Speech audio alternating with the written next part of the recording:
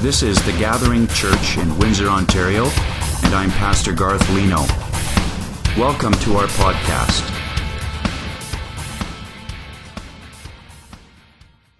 I'm so glad you're here tonight. Thank you for coming.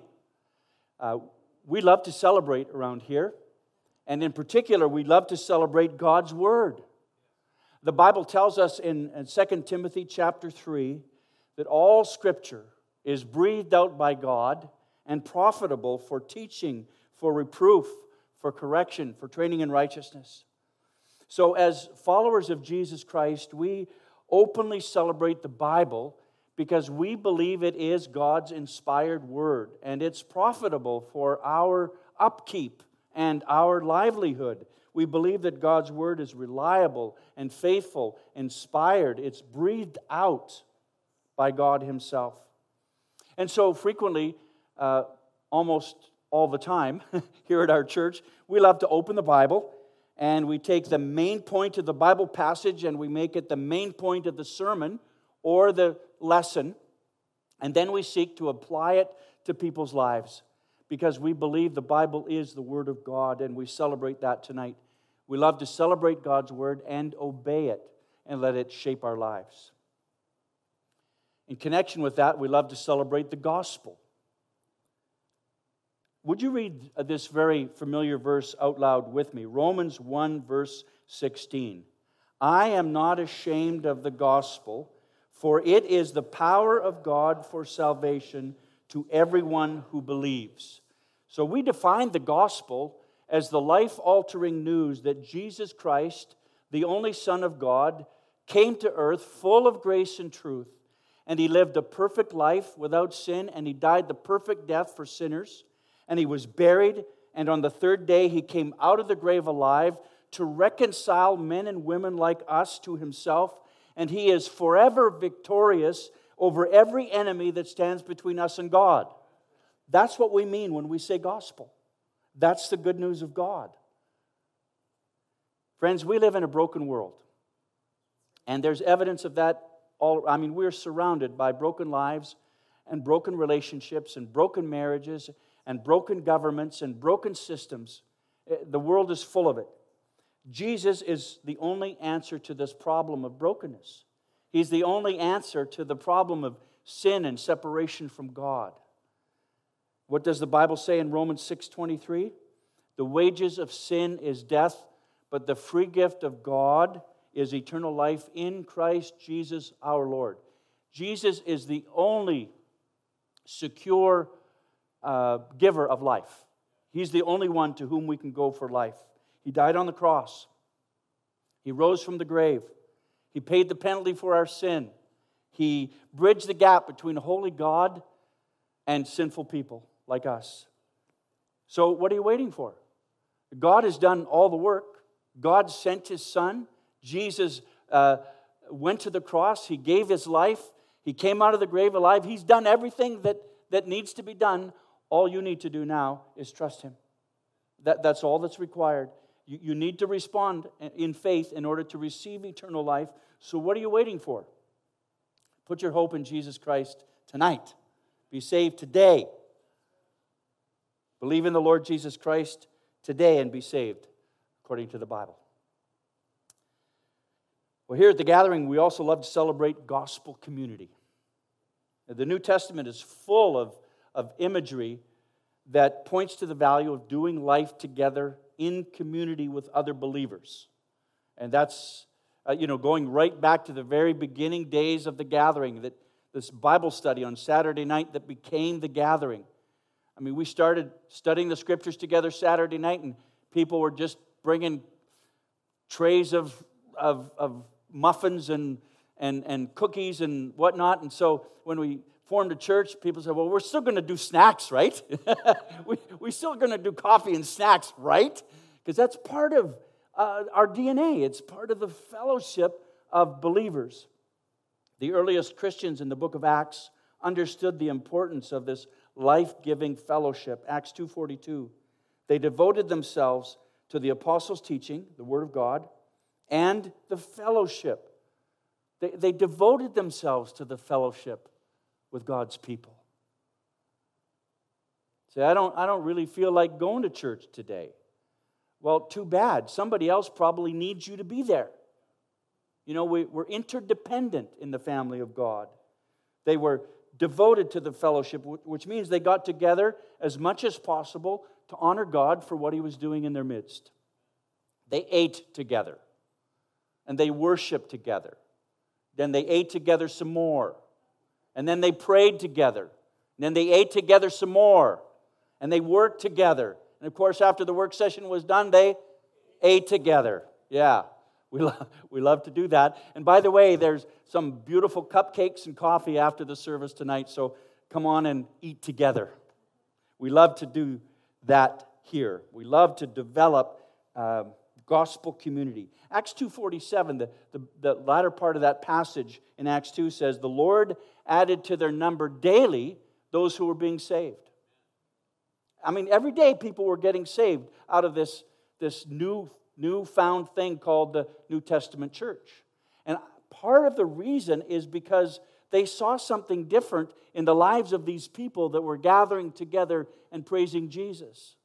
They were devoted to the fellowship with one another. And people are longing for that. In case you haven't noticed, we've been separated from one another for about 18 months.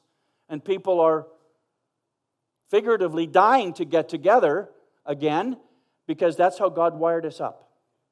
We're social beings. And so we love to celebrate gospel fellowship here. We also love to celebrate making disciples. Jeff referred to that. Lori referred to that in part as they spoke tonight. We love to celebrate making disciples. The Bible says in Matthew chapter 28, verse 19, go therefore and make disciples of all nations, baptizing them in the name of the Father and of the Son and of the Holy Spirit, teaching them to observe all that I have commanded you, Jesus said, and behold, I am with you always to the end of the age. We love to celebrate making disciples. We believe that that's the main mission. It's not the going that's the main thing. It's not the baptizing that's the main thing, although that's part of it. It's not the teaching part that's primary, but it's the making disciples.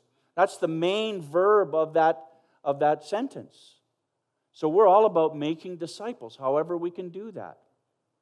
So we give ourselves to sharing the gospel with as many people as possible, and making as many disciples as possible, and winning as many people as possible, and planting as many churches as possible before the King comes back, because He's on His way. We want to raise up men and women, young and old, in this church who will love, grow, serve, and multiply until their last breath. Don't you want to be part of that? And the presence of the risen King is the only thing that will ever make that happen. One of the very last thing that Jesus said was that He would be with us always to the end of the age. So you could preach and teach and pray and screech and complain and exhort and admonish and do all of that. And if Jesus wasn't with us, if we didn't have the presence of the risen King with us, we'd be wasting our time. But He is with us. I'm with you always to the very end of the age. He's here tonight. Furthermore, we love to celebrate changed lives. Oh, yes, we do. And we get a chance to do that again tonight, and again tomorrow morning, as we witness the baptisms of a few people. Well, I need your help in reading this verse from 2 Corinthians 5:17. Would you join me? Therefore, if anyone is in Christ, he is a new creation. The old has passed away. Behold, the new has come. We love celebrating the new things that God is doing. And for the past 7 years, it has been our incredible privilege to stand back and sometimes stand on the sidelines and just watch God work. And then when we see that He's done something, all we can really do is applaud. Say, yay, Jesus. Yeah, it's been amazing. And really, that's our vision. Our vision is to see people changed. The gathering church exists to bring glory to God through lives changed by the gospel of Jesus Christ. That's our vision. That's what we believe God has called us to do in Windsor, Ontario, Canada, north of Detroit. And we've seen it over and over and over and over again in the last 7 years. And I pray that we'll see it more and more and more in the years to come. We love to celebrate changed lives. And if your life has been changed by the gospel, if your life has been touched by the power of God through the gospel of God, if Jesus means more to you than just a word, then maybe it would be meaningful for you to join us in making a proclamation tonight, an announcement tonight that goes something like this. Today I'm stepping across the line. I will live the rest of my life serving God's purposes, with God's people, for God's glory. I will use my life to celebrate the glorious gospel. Is that you? Does that describe your heart tonight? Will you do that with us? Will you use the rest of your life to celebrate the glorious gospel of God wherever He takes you? Since my past has been forgiven and I have a purpose for living and a home waiting in heaven, I refuse to waste any more time or energy on shallow living, petty thinking, trivial talking, thoughtless doing, useless regretting, hurtful resenting, or faithless worrying. Instead, I will glorify God in all that I do and say. Are you still with me? If you're with me, say, I'm with you. Okay, let's keep going. Because Jesus reigns and rules my life, I will value worship over wealth, we over me, character over comfort, service over status, and people over possessions. Could that be true for more people in the days ahead than it is today? Could we keep working on that, praying toward that in our church? Okay. We can only do that if Jesus is reigning and ruling in our hearts. And so we better move over to the passenger seat and let Him drive. Right? He needs to be in control. I know what matters most, and I'll give it all I've got. By God's grace, I'll do the best I can with what I have for Jesus Christ today. Yeah, that's what I'm talking about.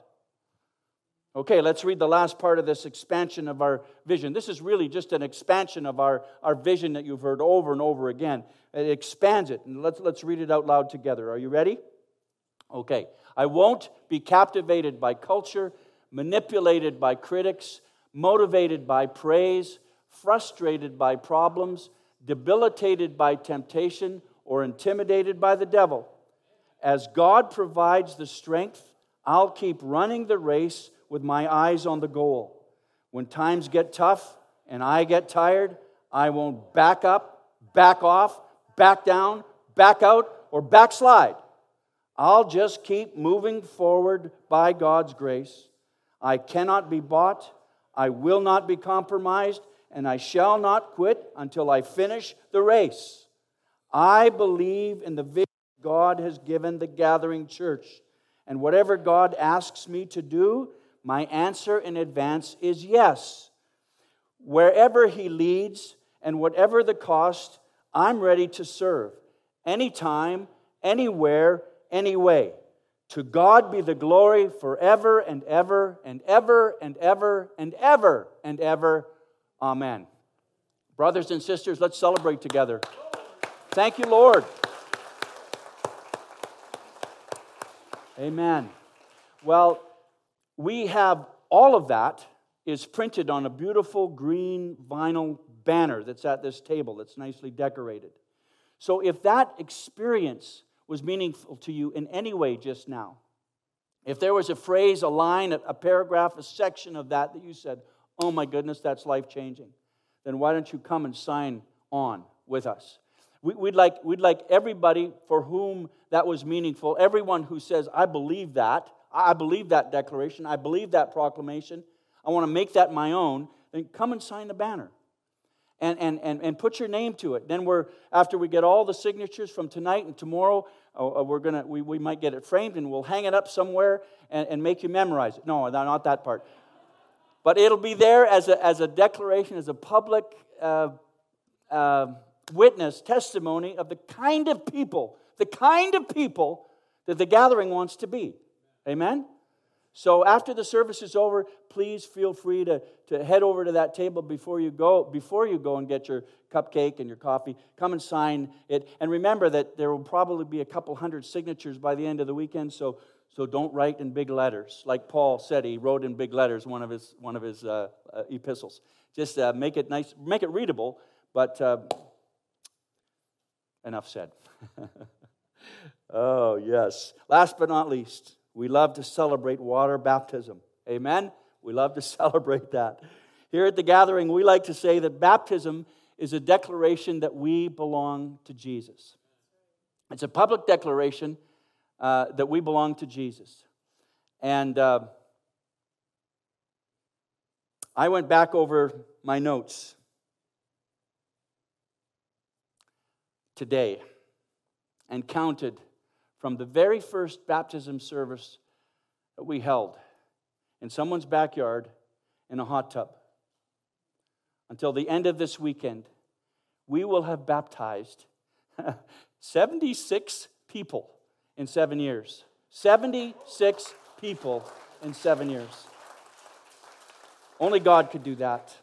A few minutes ago, I read the words from Jesus in Matthew's Gospel, where he says, "Go therefore and make disciples of all nations, baptizing them in the name of the Father and of the Son and of the Holy Spirit." That's part of our mission.